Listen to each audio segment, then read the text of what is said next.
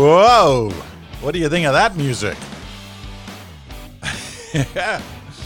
Should that be the new theme music for the bridge? Okay, so why new music today on a Friday as we begin the Bridge Daily? I'm Peter Mansbridge. When we've had the other music for so long, for every episode of the Bridge Daily during this whole thing. I really like this, eh?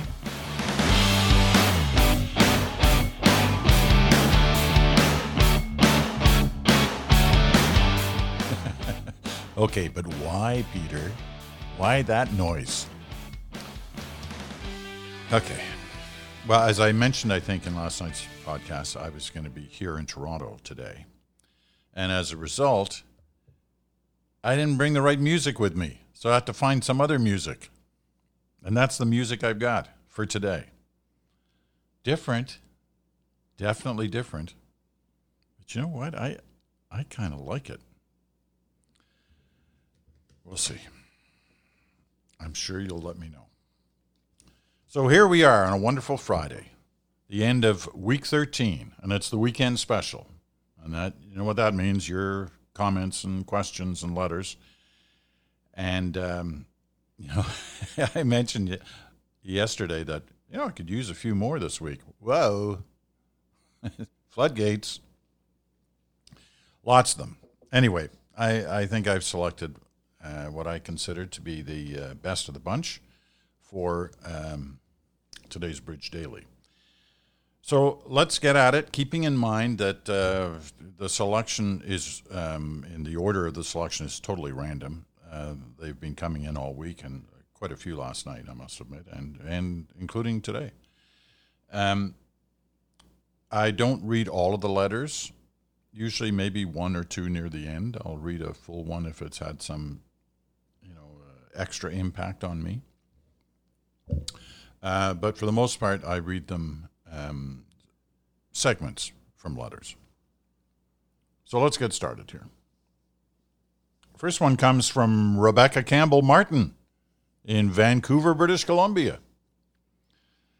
I tuned into a web conference earlier this day, she wrote this a couple of days ago, held by a number of really wonderful professors from the University of California, discussing many of the relevant topics in the news to do with racism, police, the internationalism of the protests, the crumbling concept of nation states as we know them, the media, etc., and all specifically catalyzed by the murders of George Floyd, Breonna Taylor, Ahmaud Arbery. It made me wonder what your thoughts were on this unique kind of citizen journalism that we're seeing with regards to the videos of their murders, of police brutality, of the protests. How, in your opinion, does this change the landscape of the media? How does this type of documentation interact with the media, and to what extent is it informative before it becomes exploitative? Certainly seeing such videos has been essential in propelling the rights movement forward, but I think it is also the case that it feeds into a potentially damaging narrative of black lives. That's an interesting point, your last point there, Rebecca. And I think, I think that question is perhaps better posed to a black journalist or a journalist of color, that last portion of your question, in terms of whether it's feeding into a potentially damaging narrative of black lives. If there's one thing that's bothered me a little bit in these last few weeks is that I've seen too many white people talking about elements of this issue that would be better discussed. The opinions of leaders of people of color would be more important, to me anyway, than those of people, than white people. Having said that, I'm certainly willing to wade in on the other part of what you're raising, and I think the major part of what you're raising in this whole issue of citizen journalism. Because there's no question that we're going through a period right now that wouldn't have happened if we hadn't had the video of the murder of George Floyd. that video pushed this story, this whole issue, into a whole new area that is forcing change and has forced change. We're in a pivotal moment. I mean, when you think of the things that have happened in the last couple of months, we're passing through a moment of history that generations to come will be studying. One, on the pandemic, and two, on what's happened as a result of the murder of George Floyd. I use that term murder on this. I know it hasn't been settled in a court, but I can't see any other way of looking at it. And I'm sorry, I'm just not going to. Now, here's what I find. Here's an interesting quote, Rebecca.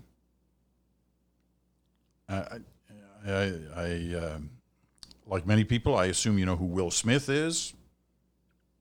Terrific actor. Spokesperson on a number of issues. He was asked, I think it was earlier this week or maybe it was last week. He was asked how he regards this in terms of the issue of racism. Is racism getting worse?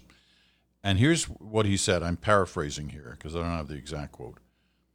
He says, racism is not getting worse. It's getting filmed. Okay? So what happened to George Floyd wasn't something that suddenly happened in 2020. It's been happening. Versions of it have been happening for years, for decades. But the difference now is it's getting filmed. People are holding their smartphones and they're filming these things as they happen. And that film makes its way onto the internet, through social media, through the news media, the regular news media. And the impact is there. And the impact on the face of it is positive. I bow to that last question of yours. I think it's a really interesting question. I just don't think I would rather hear others talk about it because what they say will influence me and how I feel about it. So, good question. Moving on. Andrew Etheridge. Now, Andrew is clearly not a happy person right now. What's your opinion on the future of our country? As a 24-year-old living in rural Quebec, I can't see much of a future for my generations. The only way to prosper now is to be born 100 years ago. Look, I can see how a younger generation can quickly get depressed given the events of today, given the events of this year so far. It's been a brutal, awful year. And arguably, it's hurting young people the most because their dreams of a future are getting dashed in front of them. However, at the same time, they're having this enormous impact in terms of social change. The majority of protesters out there, not just in the U.S., not just in Canada, but around the world, are young people. Young people who, in many cases, are risking themselves because of the pandemic. But they're risking themselves because they believe the need for change for them and their future generations is absolutely imperative.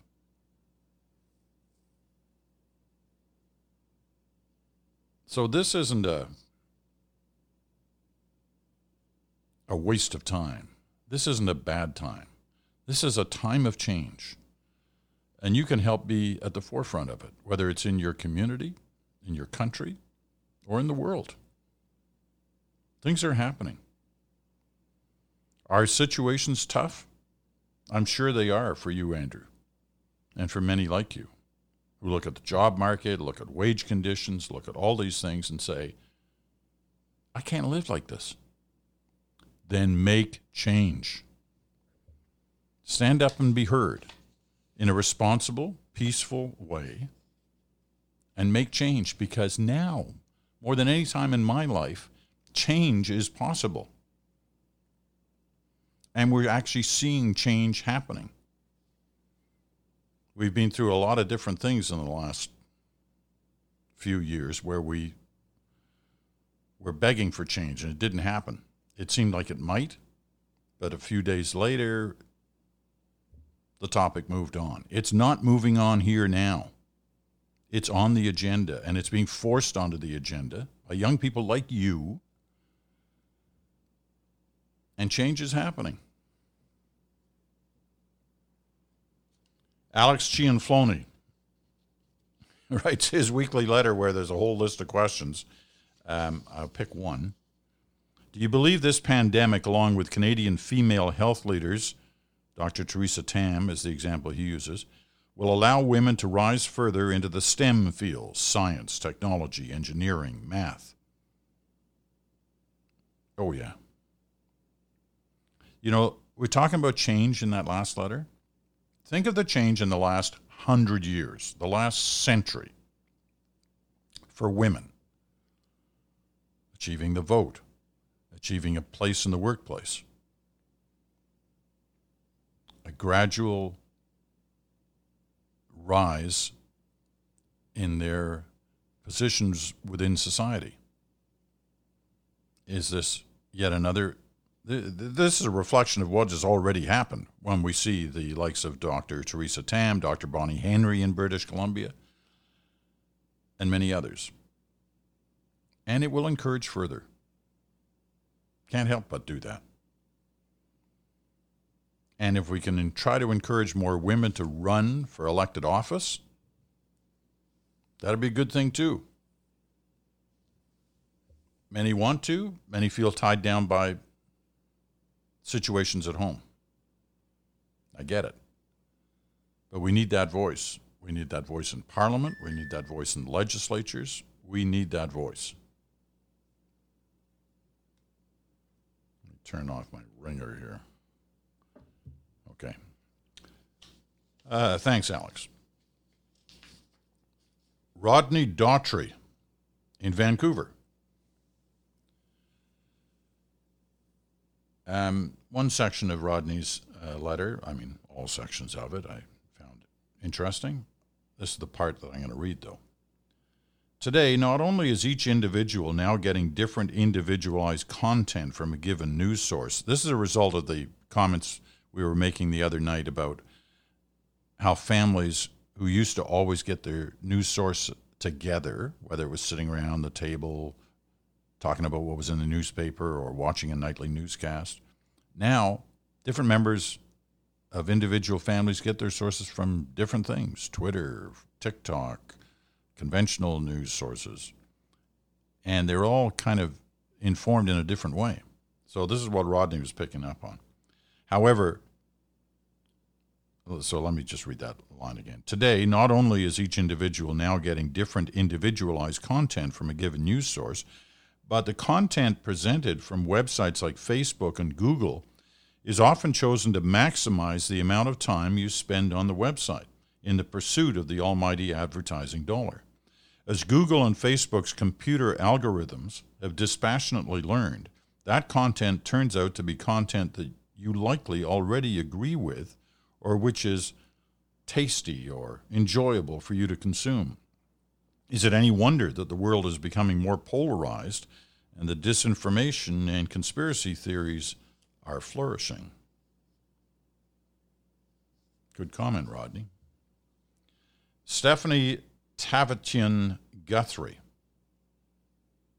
from the village of Anton Mills in the township of Springwater, Ontario. Wow. That's a mouthful, Stephanie. Stephanie also writes about a number of things. There were a lot of comments about my comments the other night about the New York Times and their glamorizing the situation around Justin Trudeau's hair and And Stephanie, had fun with that too. She was not impressed by the New York Times. But here's her comment that I'm going to highlight. It's on masks, because I felt in a way that I've been a little preachy on this lately. So here's Stephanie. You are not preaching, and I beg you to continue to remind people to wear their masks. I have seen too many people this past week not care anymore and just walk around stores without masks. They think we are past the worst of it. That is not the case. The second wave will be worse if we don't stay vigilant. I'm not a healthcare professional, but I understand the concept of using masks and washing hands to help stop the spread. So keep preaching and reminding everyone this is a long-term change till we have a vaccine. Schools. As a parent, I'm truly worried about the plans for a return to school in the fall. We live in a small community with a great school with fantastic educators, but it's an old school with portables. How are we going to do this return with school so full, no room for social distancing, and a concerned student and educator population? What if they do rotating schedules? How will we balance work and care on days they are not in school? What does this mean to extracurricular activities? How do teachers fare who have kids? We have far more questions than answers, but I don't think communication has been open enough and parents haven't been engaged in the process. We depend too much on just bureaucrats making these decisions and not engaging all impacted groups. The school issue, Stephanie, is, I get repeatedly from people, and, I get it. I don't want to knock the bureaucrats. Many of those people have kids too, and they're under huge pressure right now to make decisions on a lot of different fronts as a result of the pandemic. This is one of them. But it's no excuse for not having an open communication process to hear from parents and educators, and hopefully they are doing that. Margot Bodchin from Nanaimo, British Columbia. And I'm reading her letter. It's very short. I'm reading it mainly because of the first line, which I've never heard before, but I love it. Hello, Peter. You da bomb. You da bomb? I haven't heard that one before. I know I'm old. I know I'm kind of like missing the boat on a lot. I didn't know what TikTok was until, I read it the other day on the broadcast. The podcast broadcast. Hello, Peter. You da bomb. I laughed so hard picturing Canadians fascinated about Stephen Harper's hair. Stopped me in my tracks. You've got a fine sense of humor. Keep up the great work. It lightened up my day. That's all a result of that New York Times Trudeau thing about how we Canadians are fascinated. We're just totally fascinated by Justin Trudeau's hair. Thank you, New York Times. Hello, Peter. You da bomb. Okay, Margot, if that's what you say. Kevin Chan from Toronto. He's on hair, too. I have less hair these days. You know why? Or you know why. But I blame it on my early retirement. I can't blame it on my early retirement. I didn't retire early, and I lost my hair long before I retired. Anyway, says Kevin, I've stopped shaving for the same 13 weeks that you have had your podcast on. So I'm fascinated by what I see in the mirror. Kevin, I'm reading your letter for that line because I think that there are a lot of people who are not fascinated by Justin Trudeau's hair, but they are fascinated by looking in the mirror because they're seeing somebody who's very different than was in front of that mirror 13 weeks ago. That's men and women and kids. We all look different. And we've got a lifetime experience that's different now. totally different than just 13 weeks ago. And you capture some of that by staring in the mirror. Val Cormier. Ah, yes, the New York Times, speaking for all Canadians, as they often do, about our national psyche. Listen, I love the New York Times, but every once in a while they get a little carried away with the way they talk about us. I think yesterday was one of those examples. However, as Val points out, there are other examples when they talk about Canada. What did you think of the New York Times piece on Dr. Henry, says Val Cormier. I think they did a very good job and was proud to forward that to out-of-province and international friends. Bonnie Henry, of course, the major health official in British Columbia, and she's been fantastic. There's no other word to describe that. From her briefings to her decisions, she's been on the mark. And the New York Times recognized that by doing a pretty solid profile of her. B.D. McMillan. Isn't B.D. the one from White Rock? We've heard from her before. My routine each night is to listen to your podcast, trying to sort out all that is happening in our world. I was feeling a little bit flat today. Not sure why. When I tuned in and listened to you talk about the New York Times commenting on our Prime Minister's hair, I must admit you had me laughing out loud to myself.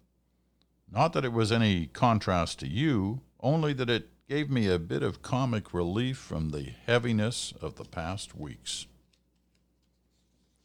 You know, we can all use those moments, right? It has been heavy. Very heavy.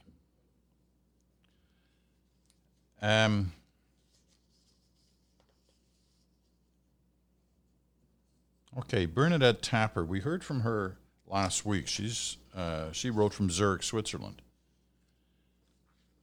And she wanted to add a line because she was concerned. She was the one who raised questions about news sourcing and journalism in general, and she was afraid that people might see that as a major criticism of journalism, when in fact that's not what she intended. As she says today, I assure you that I have not lost faith in our journalism. In fact, I have a great deal of respect and admiration for those in the field that show exemplary integrity in their work. I was accepted to study in Concordia's Department of Journalism 5 years ago, but reluctantly declined to realize another dream of living and working in Europe. A tough decision, but I'm happy with the outcome. Bernadette's living in Zurich. It's a tough life, you know. Thank you, Bernadette, for, making your position clear about journalism. And Concordia is a great school. I've given guest lectures there and supported journalism at Concordia in the past. So, you never know. Maybe someday you'll still get to go to Concordia, depending on the path your life takes you. Okay, we're getting down to the last couple, and because they're the last couple, they get a little more time than the others. So Sandra Cronin writes from Toronto. Excuse me. Now here's what Sandra has to say.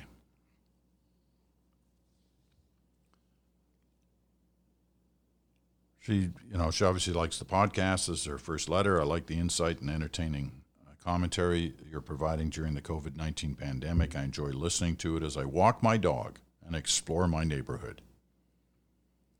In response to one of your listeners' comments, I wanted to share with you the multitude of platforms where our family, myself, my husband, my 3 daughters, ages 13, 15, and 17, gets its news. I tend to watch the news on TV and pick up bits of news as I listen to the radio, your podcast, and through Instagram. My husband follows several news sources throughout the day, at work, and personally from news apps. My daughters get most of their current event news through social media, including TikTok, Instagram, Twitter, Snapchat. Because we get our news from such varied sources, it makes for very interesting family discussions. Although I don't agree with my girls spending so much time on their social media platforms, I fully appreciate that they are much more aware of and interested in current events than I ever was at their ages. They often have a different perspective on issues that I may not have thought about. The immediate nature of social media, and because they seem tethered to them, gives them a more real-time feed of the news, so that they often learn about things way before their parents do. I'm glad they have a platform that engages them and gives them reason to think about things in the world around them. So again, very interesting family discussions that I hope we continue to have. You know, I totally get it. And I can see the picture you paint of the five of you sitting around the dinner table and talking about the day's events, and the way everybody's perspective is a little bit different, shaped by the different sources they have. It is a different era than the one that existed not that long ago, 10, 15, 20 years ago, where most families kind of heard the news the same way, from the same platform. So this is different, and it leads to invigorating discussions. It also leads to, hopefully, a good discussion about news sourcing and what to rely on, what to believe in, what has credibility, what doesn't have credibility. So, Sandra, good for you. You know, because you're not going to have those discussions. I don't want to get you down here. But being able to sit around the table with a 13, 15, and 17-year-old, they're edging closer and closer to moving on, to university, to college, to whatever. And they won't be home every night. And I say that because I've witnessed what's happened to our family discussions, which have always been invigorating, to say the least. And, you know, our son's now in fourth year at university. And so he's not home as much. He's been home a lot during the pandemic. First couple of months for sure. And it was great because every night we'd have, discussions, and we'd do kind of family to family Zoom calls with others. But now as he's edging back towards, he does have a summer job. He's had a job all along, but he needs to be more involved on location with his job now that things are opening up a little bit. So he's in Toronto most of the time, and we're in Stratford. So you miss that. And the day will come where you'll miss it too, Sandra, because they're getting older. So enjoy these moments when you got them. And you sure got them right now. All right, the last letter comes from Sherwood Park, Alberta. From Aaron Conser. All right. These last 2 weeks have felt... Let me try that again. These last 2 weeks have felt so heavy with so many different things. My husband and I made the decision to send our daughters to daycare, now that it's open again. And while all the evidence shows how low of a risk it is for our town, I still feel concern for my children and my family. I've read that some experts are predicting a wave of mental health challenges when our quarantine is finally ended.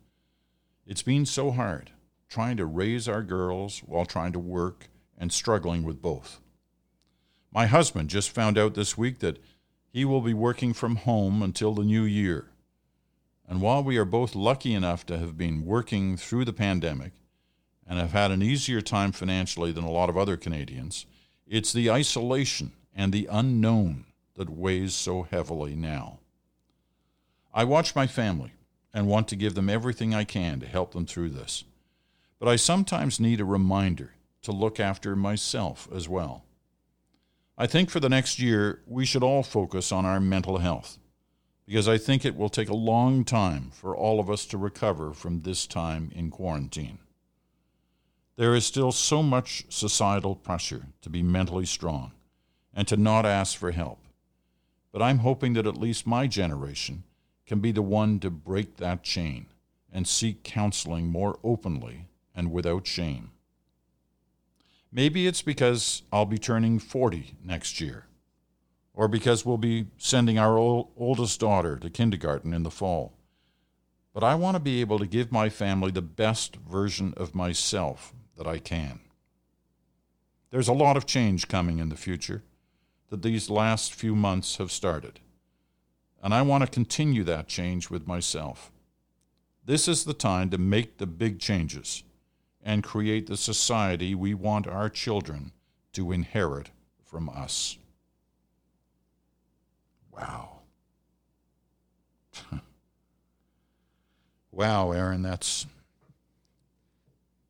such a great letter. And so on the mark. And so in the moment.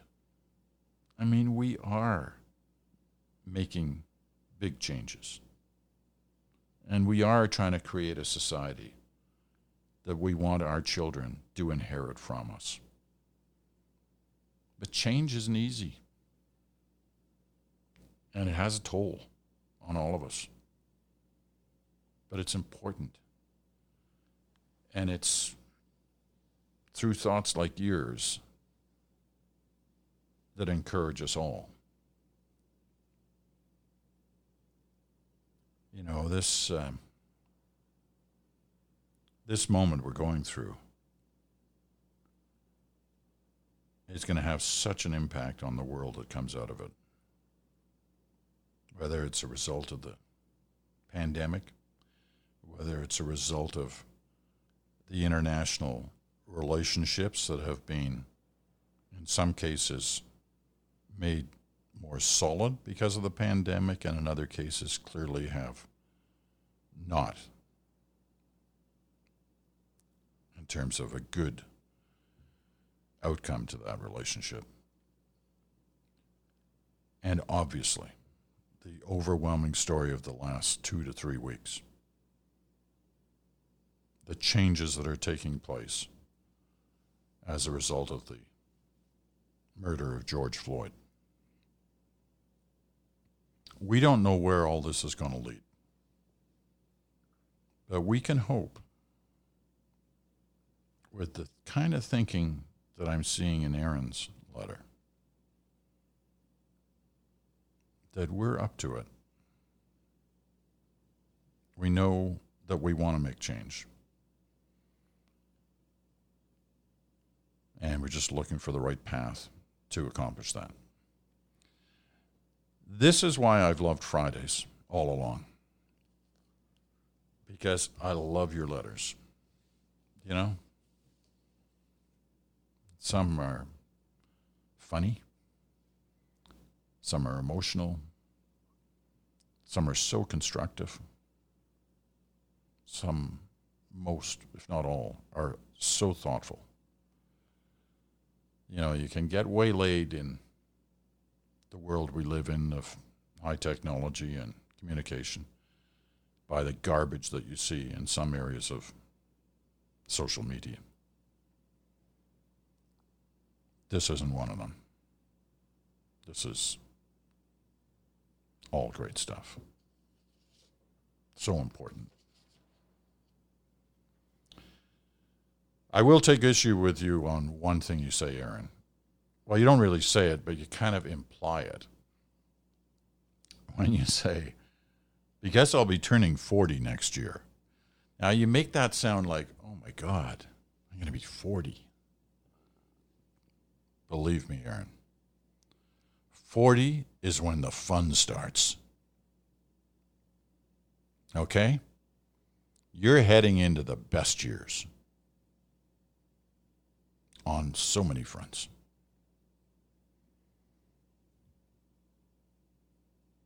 I wish I was back thinking about turning 40 next year. You don't worry about it. It's going to be a good time, and you're going to enjoy it. Just as I have enjoyed Week 13, the weekend special. I'm Peter Mansbridge. Oh, listen, should we go out on that same music? Rock Me Gently? You got to love it. You know what? Did you see that thing, admitting that I follow Twitter as well, did you see that thing on Twitter this week that has the thing about, pick your top 5 bands? And they show all these bands from the 60s and 70s. There's a whole list of them. Lots of them, I don't know, 20 or 30. And you pick just 5. Right? And if you haven't seen it, go to my Twitter account, and just go back on a couple of my tweets, and you'll see it there. Anyway, I looked at the list, and I wasn't gonna do it. I wasn't gonna put down my favorite 5. But I have this thing, you see, when I was a kid in the early '60s, when the Beatles came out, everybody wanted to love the Beatles, and I loved the Beatles. And one of my favorite interviews I've ever done was with Ringo Starr. What a great guy. But when I was, whatever I was at the time, 15, I thought, the band that's really going to make it? The Dave Clark 5. Bits and Pieces, Glad All Over. All those great songs. Great dancing songs. The Dave Clark 5 didn't make it, right? Dave Clark actually did. He became a really big record producer. I think he still is. But the Dave Clark 5 was not on the list. So I tweeted, I'm really disappointed with this list. Where's Dave Clark 5? And it was supposed to be a joke. People are taking it seriously. There's a lot of other Dave Clark 5 fans out there, obviously. But other people had, my favorite was, Tommy Hunter's not on the list either. Anyway, I digress. Listen, I hope you have a great weekend, a terrific weekend. And, we'll be back at it again, obviously, next week with week 14. I'm still trying to decide, some days I feel like there's not enough to talk about. And often when I think that and I sit down and get in front of the microphone, and the next thing I know, I'm at 25 minutes of things that there's nothing to talk about. Anyway, we're going to close out this edition of the Bridge Daily, the weekend special for week 13. We're going to close it out with the same music we started the podcast with. And, maybe next week we'll get back to our normal music, although I've kind of liked this. It was like a real pick-me-up. It reminded me of my old days as a disc jockey in Churchill, Manitoba. The Twin Town temperature here is like minus 45 in Churchill and Fort Churchill. Those are the Twin Towns. Anyway, enough already. Have a great weekend. I'll talk to you again on Monday night. We'll sign you out with our fancy new music. Bye for now.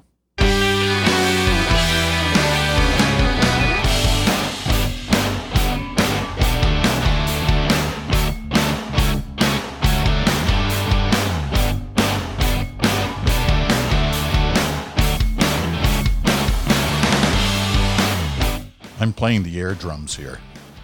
I'm really good at the air drums.